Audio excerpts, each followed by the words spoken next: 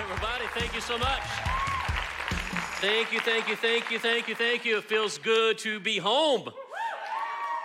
I have missed you, almost all of you.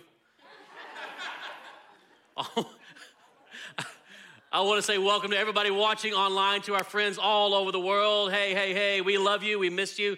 We wish you could be here, but you are loved, you are prayed for, you are appreciated. So Highridge family, come on, let's give a big welcome to all of our online friends. Good morning to all of you. We wish you could be here. I want to also say a very special thank you to the amazing team that held it down while I was gone. I want to say to Pastor Doug, to Pastor Paul, to Pastor Mark, to Pastor Chris, our amazing worship team, to the staff. I like to name names sometimes. I don't do it enough, but I want you to know you have an amazing staff that makes my family feel incredibly loved, incredibly appreciated, that the health of my family, not only does it matter to me, but it matters to the leadership of this church, to our elders. And it's a wonderful thing to feel appreciated and loved. And that's not why we do it. I do it because I'm called. But to know that there are a group of people that care about us, it does matter. And I hope you know that your pastor loves you very much. I have missed you, and it feels good to be home. It feels good to be with you, and I'm glad to be here. Also want to say a very, very special welcome to our friends from First Blessing over here with Kelsey and Cassandra. You guys are awesome. Would you guys give them a big round of applause? And because of you and because of your generosity, we were able to give out hundreds of pairs of shoes to many of our South Longview kids that are going back to school that don't have name brand shoes. I'm talking nice shoes. They didn't have to pay a single dime for those. We took care of that because you are a generous church, and we love to bless our city. Come on, that's you, come on. Your faithful tithes and support, your generosity is making a difference, not only around the world, but right here in the middle of this city. God's doing great things, and that's through the faithful giving of a faithful church, and it's an honor to be a part of that. It's an honor to team up with people like you. Thank you for being a part of what God's doing right here in Longview, and they're part of our Highridge Graham family. We love them very, very much. Is it Graham or Minner or Wells? Graham.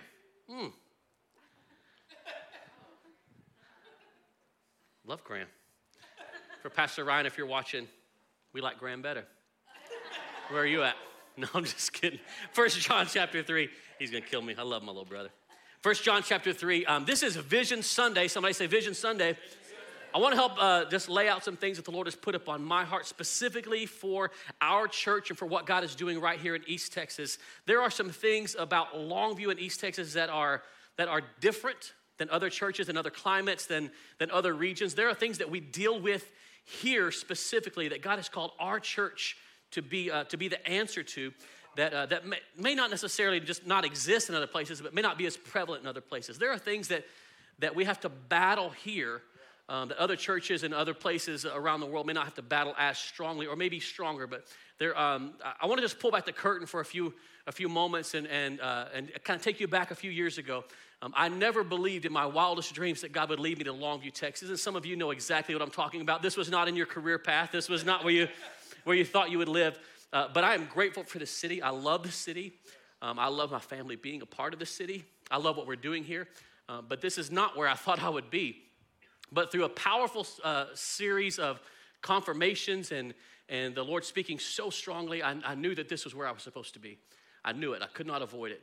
And God led me here, led my family here, and we are so pleased to be here. But in the process of knowing that God wanted us to be here, we began to see things that are specific to this area, that we knew that God was going to use us to deal with these specific problems, mindsets and spirits. The Bible calls these principalities and powers of the air, things that are so prevalent in East Texas that you know they're wrong, but you're not quite sure how to fix them. And at some point, it just kind of becomes part of the culture. It's just kind of, it is what it is, right? It be what it be. It do what it do. And we just kind of like, that's East Texas for us, kind of the way it is here. And for some of us, like, we like it that way. For others of us, like, hey, we don't like it that way, but it is what it is. And over the next few weeks, I want to kind of deal with each of those in a new series called Unsubscribe. There's some things that God has put up on my heart that we want to expose, the principalities, the powers of the air, the things that we've kind of accepted into our culture, especially in East Texas, that we don't have to. The things that God has called us to unsubscribe from so that we can bring the change, not that we think is important, but what God's word says should be. And so some of the powers and the principalities that we have to deal with in East Texas is number one, there's a strong spirit of racism and a racial divide here. And you may not see that in your part of the world, but it's there. It exists. That's going to end in our lifetime. We're going to end this together. This will be a church that helps to usher in with a series of other churches. It's not just us, but it's a new anointing of what God is doing to end racism here once and for all. There are other cities that have addressed this. And it's time for racism to end here. And we're going to be a part of that. There are some other things that God has shown us about this area that exists here. There's a strong poverty mindset. There's a religious spirit that exists here that is sickening. If you have no idea what that is, over the next few weeks, we'll take a look at what a religious spirit is. And it's not just so we can point our finger at the city and say, yeah, there's a religious spirit here. You guys got to fix that. No, it starts with us. Racism is not something you can point a finger at somebody else. There's the racist. No, it starts here. It starts with me. It starts with you. It starts with us listening to the voice of the Lord and saying, Lord, how can I change? What does this mean to me? And allowing the Lord to address these things in us instead of pointing a finger at somebody else. And that religious spirit will trade an authentic relationship with God for a list of works and rules and traditions made up by men. In the process, we lose a powerful, passionate, loving relationship with a powerful God because we've given it over to a set of rules. It becomes a religious spirit, a mindset, instead of a relationship. That's going to end in our lifetime. We're going to see that end as a church that's so madly and passionately in love with Jesus that the rest of the churches in this city will say, you're so good, I can't ignore you. There's something different there. And we'll make them either lead, follow, or get out of the way because we're coming. Amen? And that poverty mindset, it's a strong hold that has kept a grip on this area for far too long. Now, I'm not here to preach prosperity gospel. I think that's a bunch of bull. And if you're here looking for a give to get message where God wants to bless you and his ultimate plan for your life is to make you rich, go somewhere else. Because you're not going to find that here. As a matter of fact, God uses a lot of poor people to do amazing things. But there is a difference in prosperity gospel and understanding the generosity of your Father. And so as you're dealing with that poverty mindset, it raises its ugly head in all kinds of crazy ways, but you're going to see it in our businesses and the way that we interact with each other and the way that we just kind of give up and we'll throw duct tape on anything instead of actually fixing the issue. Instead of doing things right, we'll duct tape it and Gorilla Glue. When we're putting together budgets, it's more like, what can we cut instead of what can we bless? Instead of what is God doing that we can stand behind and say, man, there's some favor in that. I want to follow that. It becomes this mindset of everything's going to be a struggle. It's going to be hard. We're going to barely make it by. You know, it's just always been that way and it's going to always be that way. We're just going to struggle. Like, well, is that reality? Or could it be that what's coming next is unlocked through the power of generosity? See, I believe that part of how we defeat that poverty mindset is in education, where we teach the next generation that may be how it used to be, but that doesn't have to be that way for you. You can do better than what we've done. And you're not limited to just the resources of what we've had. We're going to give you a hand up, an education. It's also by beginning to evaluate the community resources that we have here. What do we have in abundance, and how can we use these things to solve some major issues in our city? Because I believe that God will not bless you with more until you're faithful with what you have. And there are resources, vast resources that are here that are just waiting for people like me and you to start making phone calls and say, wait a minute, you've got this and they've got that and we've got this. What if we put those together and we didn't care who got the credit and ended this once and for all? And this is what's happening in the heart of Unite, where we have churches that are getting past their theological differences and past their competitive spirit and saying, wait a minute, our missions team is doing that and your mission team is doing this, but what if we put them together and I wasn't afraid that my people would go to your church What if I realized that they were God's people and I'm mine? What could happen if we didn't care who got the credit for it, but we just saw the results? That's why I love the heart of what we did yesterday by giving name brand shoes away to kids that are going back to school. Said, don't just get the latest and greatest from Walmart that have no name on the side of them. That matters when you're a kid. I don't know about you, but I had to go to school with shoes that nobody recognized. But you know when you got a name brand, we got a little swoosh on the side, life gets a little bit easier for you. Because it started way back when I was in middle school. People would look down at you and be like, what are those? You're like, we're poor. It is what it is. But it matters. Education, using community resources, putting some things together, and then also the power of generosity. I want to talk about that as part of our vision here. We are here to end the poverty mindset in this city, not with a prosperity gospel, but with a generosity mindset that God has birthed in the heart of the king's kids. We serve a God of abundance. He can do abundantly and above, exceedingly above, the scripture says, all we can ask or even think. And what we're asking for and what we're thinking comes from a poverty mindset. It's difficult for us to think the way that God thinks. I want us to see things the way that he sees them. So when I say generosity and you say generosity, we may have a different opinion of what that looks like. And somewhere in between those might be the truth. But biblical generosity is going to be a little bit different than perhaps what you think it is. And as I say the word generosity, your mind may go to some place where you're thinking that pastors here to take up an offering. In case you didn't notice, we didn't pass any buckets. We don't do that here. It's not just this Sunday. We don't do that. Why? I'm not here to guilt you into giving anything. I've never asked you for money. I will never ask you for money. God will absolutely take care of this church, always has, and he always will. Because we don't make it about money. But here's the thing. At some point, your heart has to become obedient to what God's word is asking for you to do. And there is a generosity that God wants to birth in the hearts of his people to break the spirit of poverty in this area once and for all, and he wants to use you to do it.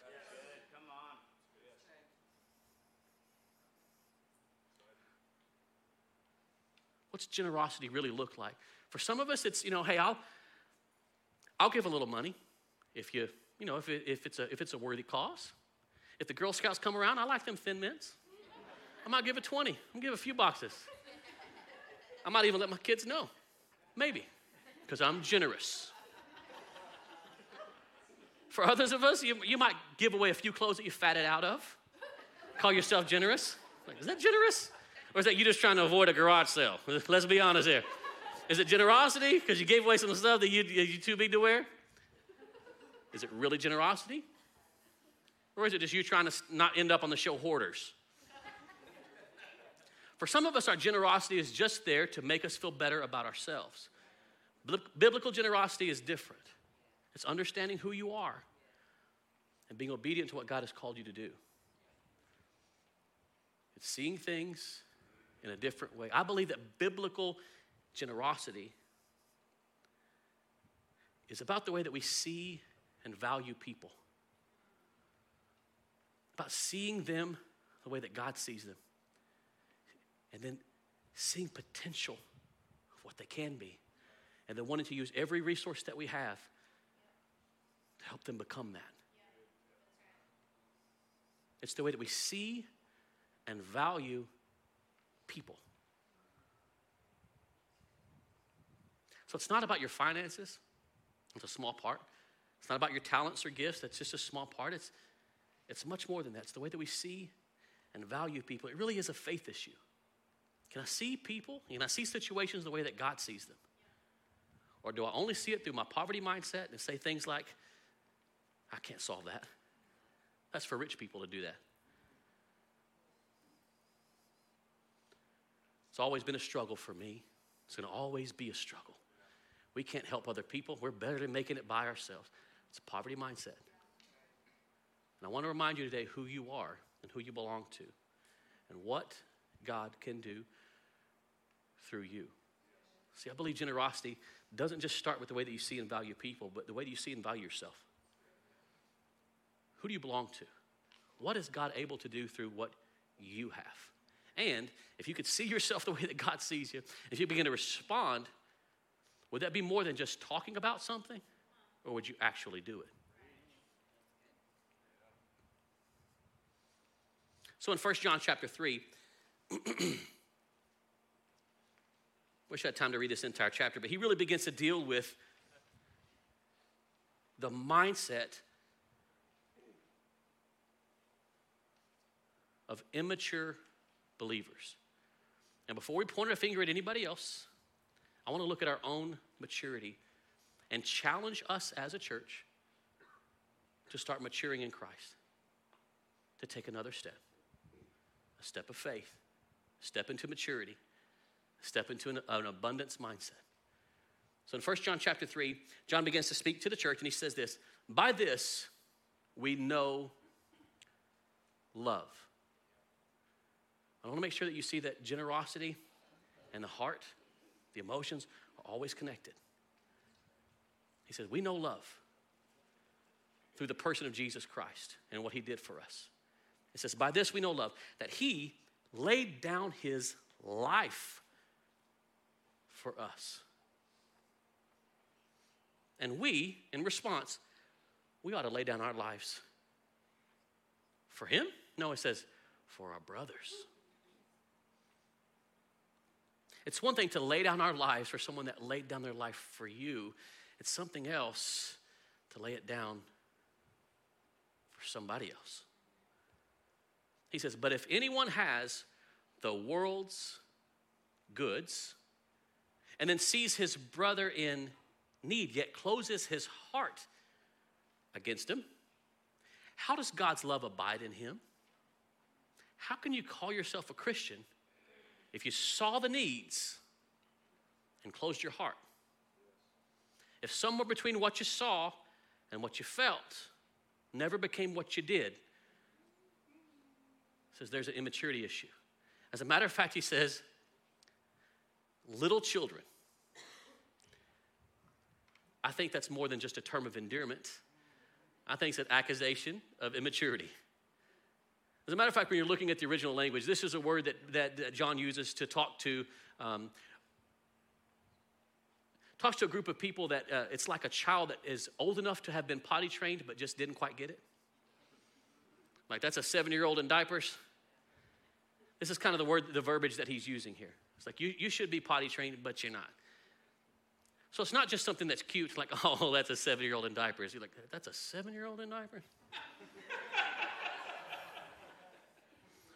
Some of you are elbowing like, how does he know our business?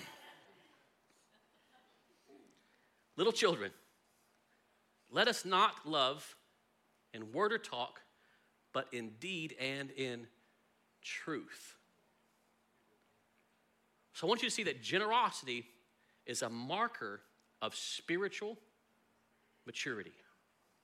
And anytime that you deal with money from the pulpit, anytime you deal with finances, you're always going to raise up the immaturity of young believers. Something begins to come out. People's attitudes start rising up. You automatically have arguments starting in your mind against me. People will have the deepest theological arguments against me and against this church with money. It's always about money because it reveals your heart. And my thing is, if you love everything that we're doing in this church, but anytime I talk about money, which is about 3 times a year, you have your attitude raised up. I want to say that there's not something wrong with me. It's a maturity issue, and there's an issue in your heart. It's an exposure of what's happening in our hearts. For some of us, it's a guilt thing that begins to come, like he's making me feel guilty because we hadn't been tithing. I don't look at tithe records. I never have. Some of you are like, oh, thank God. Because it would hurt my feelings. I always assume that every single person that comes here is a part of the solution, that we're here to contribute because we believe in what we're doing. I choose to believe that. Otherwise, it's difficult for me to stand up here and realize that there's only about 10% of the people actually with you. The rest of them are like, hey, you better give me something. It hurts me. I don't want to see it. I don't think it's appropriate for me to see it. I don't care. I choose to believe that we're all in this together. I choose to believe that we are a spiritually mature church that can do more than just see it and do more than just feel it, but be obedient to it. We choose to see people through the eyes of faith. We choose to see the potential of what it can be because we are mature believers that hear from the Lord and are obedient to do what he's asking us to do. Generosity is a marker of spiritual maturity. So the Apostle Paul echoes this in 2 Corinthians as he's speaking to the church. He talks about the issues that another church is having, the church that doesn't quite have what the blessed church in Corinth has. And he says, look, I know that you guys understand how much God has blessed you, and you guys are more mature than this young church that is starting out. And this young church has a lot of potential, but they've got a lot less than you. And so my hope is that you'd be obedient to what God is asking of you to do as a church and to bless your brothers over there. Because you were blessed to be a blessing. The things that God has done inside of you and things he's blessed you with, and it's not just for you. It's to be a part of what God is doing, not just here, but around the world. And so how can you look at your brothers in need and say, we're mature believers, if you don't do something about that? And so the Apostle Paul echoes that in 2 Corinthians chapter 9. He says, look, I'm going to come and take up an offering. And look at this. As a result of your ministry, verse 13, they are going to give glory to God. For your generosity to them and to all believers will prove that you are obedient to the good news of Christ. So saying there's an obedience to the gospel that calls us to a spirit of generosity. There's a maturity that happens in each of us that proves that Jesus Christ is living on the inside, that money doesn't have the authority over our lives like it does everybody else. There's a maturing that happens in our hearts when we realize that this belongs to the Lord, and he's trusted us with this, and he can bless us with more. It's a maturity issue. So I want to talk about the line that John and the Apostle Paul both draw between what we see, what we feel, and what we do about it. Because somewhere between those three things is a disconnect, I think, in the heart of most Christians. We either don't want to see it, or we don't want to feel it, or we see it and we feel it, but we haven't done anything about it. I want to talk about the maturity that happens in our hands, the disconnect with our hands. Now, before we point the finger at anybody else, before we spend the next 10 to 15 minutes in guilt because of what you didn't give, I'm not here to do that. I'm here to give you a checkup. And I want you to take an honest look at yourself. There are times where you go to the doctor and you don't need him to just tell you what you want to hear. You need to hear the truth. Like, okay, this is the issue, and this is how you're going to fix it. You see, if your doctor didn't tell you the truth, you would sue him. You would. Everything looks great. You're the healthiest 104 person I've ever, well, maybe I am healthy, but at 104, I'm sure there's things that are wrong. Tell me the truth. Tell me. I want to know. And then tell me, what are my options? How do I fix this? Let's talk about the maturity in the hands of believers. You see, I believe that we go through 4 stages. And I think you're going to find yourself somewhere on this spectrum as we look at this. The 4 maturing hands of generosity. The first level that we find is a hand that grabs. What's yours is mine. And from the time that we are born, we learn how to grab. Those hands are the first thing that we can start controlling after this old tongue. We start saying mama, daddy, and mine. If you ever want to have a blast, go over to our children's ministry, get into that little toddler room, and have 2 little boys that are toddlers and put 1 red truck in between them both and sit back and watch the magic. I promise you, both of those toddlers believe with all their heart that truck is what? Mine. You will not see the heart of generosity come out in toddlers. It's not, here, let me share with you. My parents have taught me. No, it's mine. And I am completely upset when what you think is yours was mine. Now, that's cute in a couple of 2-year-olds, but it's not so cute when you're 45. What's yours is mine. I'm here to take it. I'm driven. What's yours is mine. Your wife, my wife. Your husband's now my husband. Name it and claim it. Blab it and grab it. A hand that grabs shows immaturity. What's yours is mine. At some point in our lives, we have to move past the hand that grabs. And this is where we find, level 2, most of the people in our country. This is the spirit of America. It's not the hand that grabs. I'm not here to take anything from you. It's a hand that's closed, where what's mine is mine. So it's not what's yours is mine, but what's mine is mine. I'm not going to take anything from you, but you sure ain't going to take anything from me, because this is America, and it's my rights, and it's my guns, and it's my body, and it's my choice, and it's my truth, and it's my church, and it's my this, and it's my that. And it's a hand that is closed. And it's the spirit across our country. Mine. I won't take it from you, but you dang sure ain't taking it from me. We got guns to protect what's mine.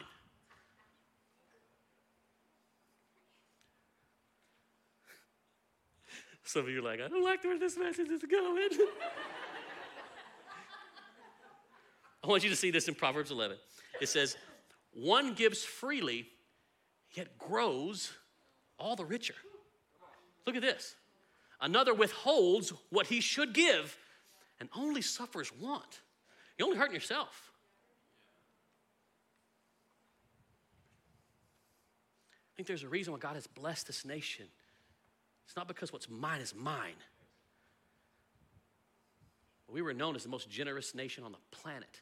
And it's time that we return to our spirit of generosity so God can continue to bless this country. It's a maturity issue. Now, I want to show you level 3, which I believe is where we find most believers. We are not at a place where what's yours is mine, and we move past this place where what's mine is mine, but we move to level 3 where it's, Lord, what's mine is yours. I call it the hand that's loosening. It's a white knuckle grip, but it's loosening. Lord, what's mine is yours if you guarantee me. If you guarantee me that I'm not going to be without anything, then I will tithe.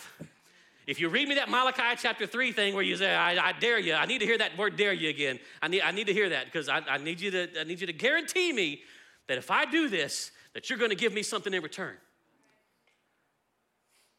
My grip is loosening. I'm trying to trust you, Lord. I'm trying.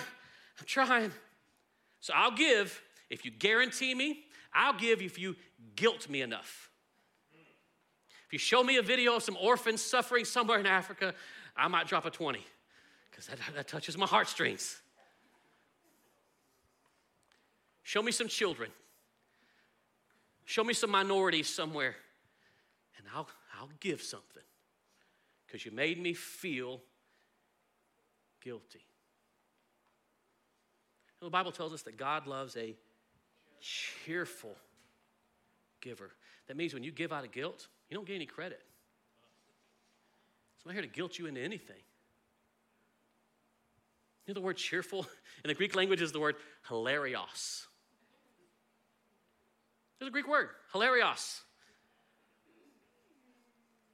which is where we find level 4 of the maturing hands, where we move from what's yours is mine to what's mine is mine to Lord, what's mine is yours, to Psalm 24:1 that says, Lord, everything is yours. The earth is the Lord's and everything in it.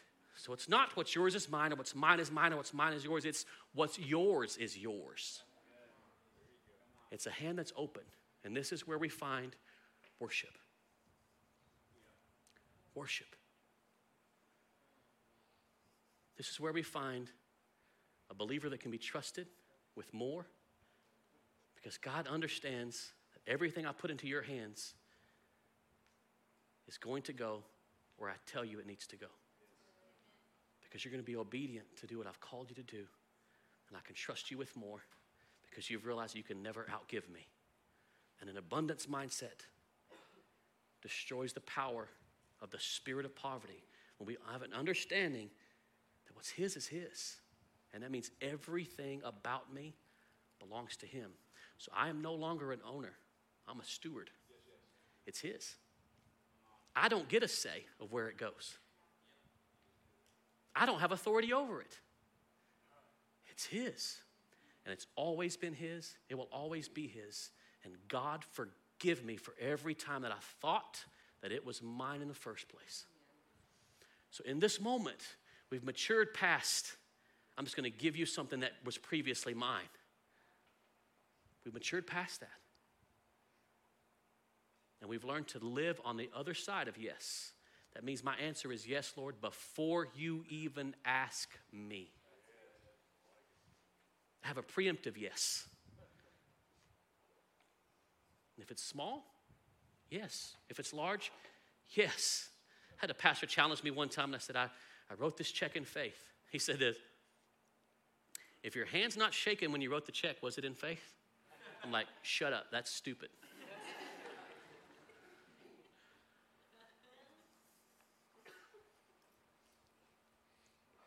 I believe that generosity sees potential and proves maturity. Now, you can certainly write a check and say, look how spiritually mature I am. That's not what I'm talking about. I'm talking about obedience. I'm talking about seeing things through the eyes of faith, hearing from the Lord, and standing behind what God is doing because you see the potential because God's shown it to you. That's biblical generosity. A release of ownership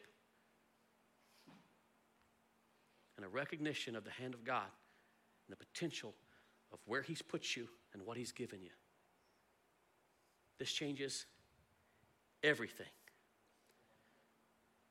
I believe that there are practical ways that we can start maturing in generosity. This is the vision I believe that God has given us for this church. That there is a vision to do more than just come to church on Sunday morning for a couple of services. But it's a vision to destroy some of the principalities and the powers that have existed here for far too long. And it starts with the spirit of generosity being unleashed through the power of God's obedient and mature believers.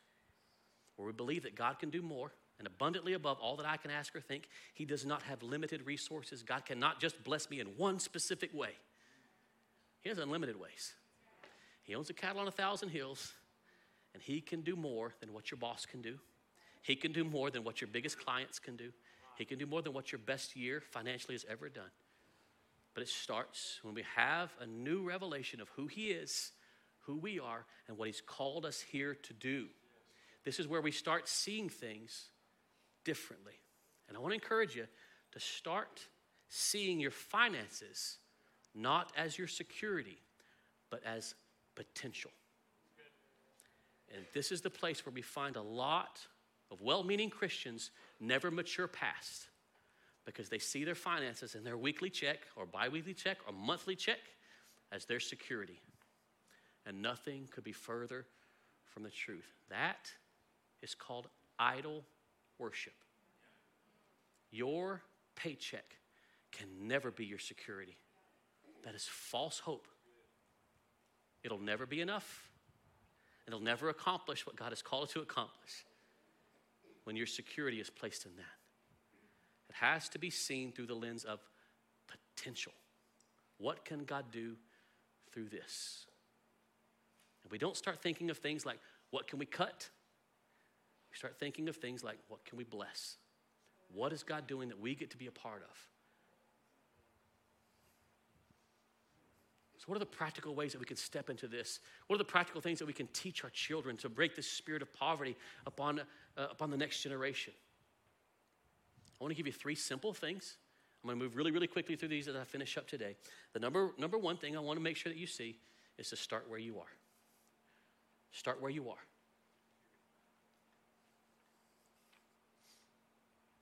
This starts with the smallest step of faith. If you've never given to what God is doing before, let this be your year where you start doing that. If you've never been a tither, let this be a year where you start tithing. If you've never been faithful with your tithes, let this be the year where you become faithful with it. If you've never given over and above the tithe, let this be the year where you do that. What's the step for you? But I want to encourage you to not let this be the year where you're just doing what you've always done. We've got a spirit of poverty to break here, and what we've always done is not going to fix it. If each of us takes a step of faith to go beyond what we've always done, to step into the next level of what God is asking for us to do, we will watch things begin to change. Start where you are, and then celebrate that small step of faith. I love this scripture. I think the Lord has given us this in Zechariah 4. It says, do not despise these small beginnings. I love that. It says, for the Lord rejoices to see the work begin. One of the things that we do around here is we celebrate every step of faith because it matters. And your step of faith may not be my step of faith, but then our step of faith may not be what this person is going through or that person is going through, but to them it was a big deal. The first time somebody ever prayed, that might not be a big deal to you to say a quick, simple prayer, but to them it was a big deal. And we celebrate that. That's a big deal. And we celebrate the fact that they took a step of faith. They invited a friend to church. That might not be a big deal to you because you've invited a lot of people to church and you have a ton of friends, but for them, they ain't got a lot of friends. But they did it. And we celebrate. Don't despise small things. The Bible also tells us in another version, don't despise the day of small beginnings. The Lord loves to see the work begin. Just start where you are. And then choose to see your finances not as your security, but through the lens of potential. Lord, what can this be? It might be small, might be something little, but I'm going to start where we are. Here's the second thing I want you to see. Use what you have. I'm not going to ask you to go into debt to fund some ministry. That is foolish. That's dumb. God never asked us to do that. God's not going to ask you to give what you don't have. But he is going to ask you to be obedient with what you do have. And for some of us, it's a very difficult thing because it's been a long time since you actually trusted God. You know, a central theme of this book, and at some point, believer, you're going to have to actually read it, and that central theme is to trust his goodness. Trust him. If you'll trust him with your salvation and your eternity, but you won't trust him with a temporary thing like money, there's a maturity issue. Let me make sure I tell you this as well. If this is not your home church, your tithe does not belong here. Do not give here. It belongs to the place where God has planted you to be a part of. If that's here, it belongs here. And that's an important step for you to take. But don't give to a place where God hadn't put you. And for some of you, you may be here, but just because you're mad at your old senior pastor, I get it. They're human. They make mistakes. But until God releases you, that's where it goes. So I want to make sure that you're being obedient to what God has called you to do. Start where you are. Use what you have. God never asks us to give what we don't have. And I've seen people hear a message on generosity and go max out a credit card trying to get some blessing from God. Don't do that. Be faithful and obedient with what you do have. Little as much when God is in it. It's not the amount. It's obedience. It's about the heart. Start where you are. Use what you have. 1 Peter 4 is a great scripture that we use a lot around here that tells us each of you should use whatever gift you have received to do what? To serve others. As faithful stewards of God's grace in all of its various forms. God's given you things. He's given you gifts. He's given you resources. He's given you talents. He's given you mindsets and the ability to do things. You're to use that, not to build your own kingdom, but to build his. Use what you have. And lastly, do what you can. Because it becomes incredibly overwhelming when you start doing what you can't and trying to solve every issue of everything that comes across. Every time you feel your heart tugged in one way and tugged in another way, you're like, we're going to go broke because I just gave it all away. Trust me, I am married to a person that would give every bit of it away. We've learned how to be led by the Spirit of God, or we give it all away. Today we get to celebrate 13 years of marriage. They're applauding for you. Trust me, they know what you have to put up with. It's been an amazing time being married to an incredibly generous person. I love that. She makes me a lot better because in my own natural mindset, I'll fit really well into Longview. Really well here. What's mine is mine. Because I grew up poor. And I grew up with that same mindset. that feels very familiar to me. See, there's something that happened years ago when a pastor confronted me about my heart, about my mindset.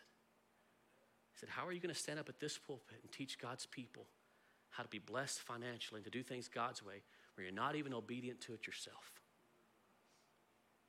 And I needed to hear it. Pastors need other pastors to rebuke them every once in a while. Because I made every excuse, and I would get angry when people would teach on it, and I'd say, as soon as I get to church, I'm never talking about money like that. Never going to make it about, I hate when churches talk about money. And it was revealing something in my own heart. And it was speaking life into that poverty mindset that made it worse. There's a reason why God has brought me to this city, to help break down that spirit with a 100-pound wrecking ball. And I want you to get in on this and be a part of what God is doing here. So several years ago, we had a great surprise. We had just been told by the Lord that we were going to build a new worship center. We had no idea how we're going to do that.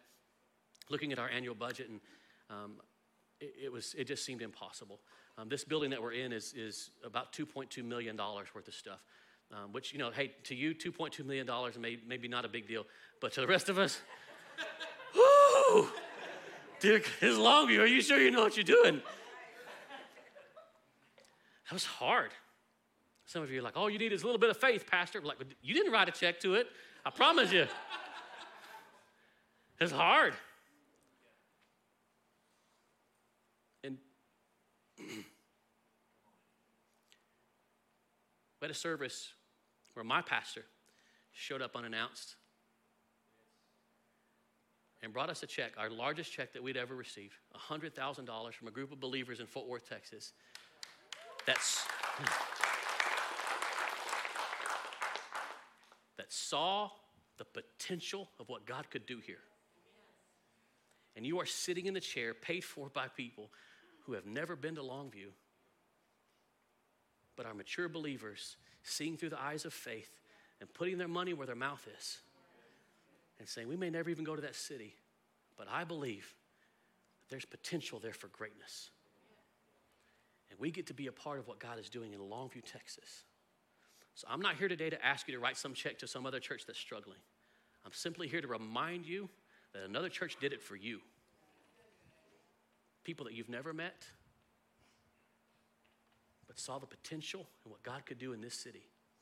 And I believe that in that moment, a crack was put in the wall of spiritual poverty in this city, that it is now our responsibility to kick it in.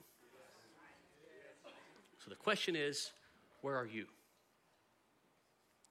Are you using what you have? Do you see the potential of what God is doing here? Because I believe with all my heart that God has led me here for this purpose.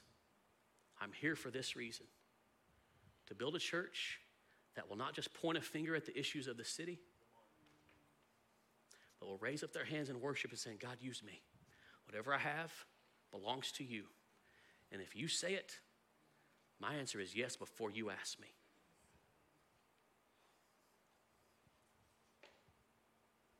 Would you bow your heads? Father, today, I pray that you would continue to do what you have already started in this city. Lord, I pray that you would use us to bring life and health and hope to this city that so desperately needs it. Father, this area has been ravaged by the spirit of poverty for decades. For so long, Lord, your churches have lived in a place of lack. For so long, Lord, your people have lived hand to mouth and have called it faithful. Lord, you're calling us from a place of what we called faithful to what you are calling faith-filled. You're raising up a new generation of believers that will not just look at a problem and point a finger. Father, we will not just look at it. We will not just feel it. Father, we will do something about it. We will respond in whatever small way that we can to whatever you're showing us the potential in. Father, others have done it for us, and it's time, Lord, you're calling us to a new level of maturity where we will no longer be limited by the spirit of this city. We are children of the Most High God, and we have learned to be obedient to what you're asking us to do. Father, use us as we open up our hands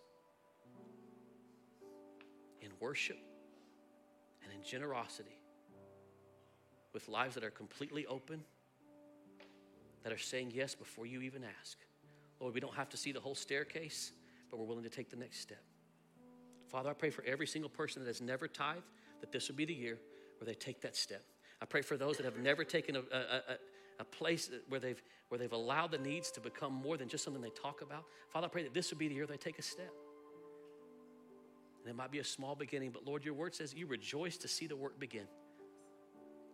So Father, we thank you for the mindset that you are shifting in the heart of this church and the future that is coming. Lord, we believe that our best days are still in front of us. They're not behind us. And Father, in spite of global pandemics and fear, Lord, in spite of all the things that are happening in a divided political climate, you're doing something special here. And we will not be pulled off task. We will accomplish what you have called us here to accomplish, come hell or high water. We are all in. We're in. In Jesus' name. With every head bowed, every eye closed. My friend, if you're here today and you've never asked Jesus Christ to forgive you of your sins, if you've never asked him to be the Lord and Savior of your life, this is your moment, and I'm going to help you do that. Right where you are, I want to invite you to pray with me. The prayer goes like this. Just say, Jesus, I believe you are the Son of God. I believe that you came and died, but rose from the grave so I could have life and forgiveness for all of my sins. Will you come into my heart, be my Lord, my boss, my Savior? I give myself to you right now in Jesus' name. With every head bowed, my friend, if you pray that prayer here in this place, if you're watching online, I would love to connect with you. Would you text me? The word is I prayed, I-P-R-A-Y-E-D. Text that simple word to 844-HRC text. We're going to send you some things that will help you and encourage you and bless you and show you what just happened inside of your heart and what to do next. We're proud of you. We're looking forward to partnering together with you as well. God bless you. Amen. Hi, Rich family. I'm so grateful for each of you being here. Bill, come and send us out with some announcements if you would.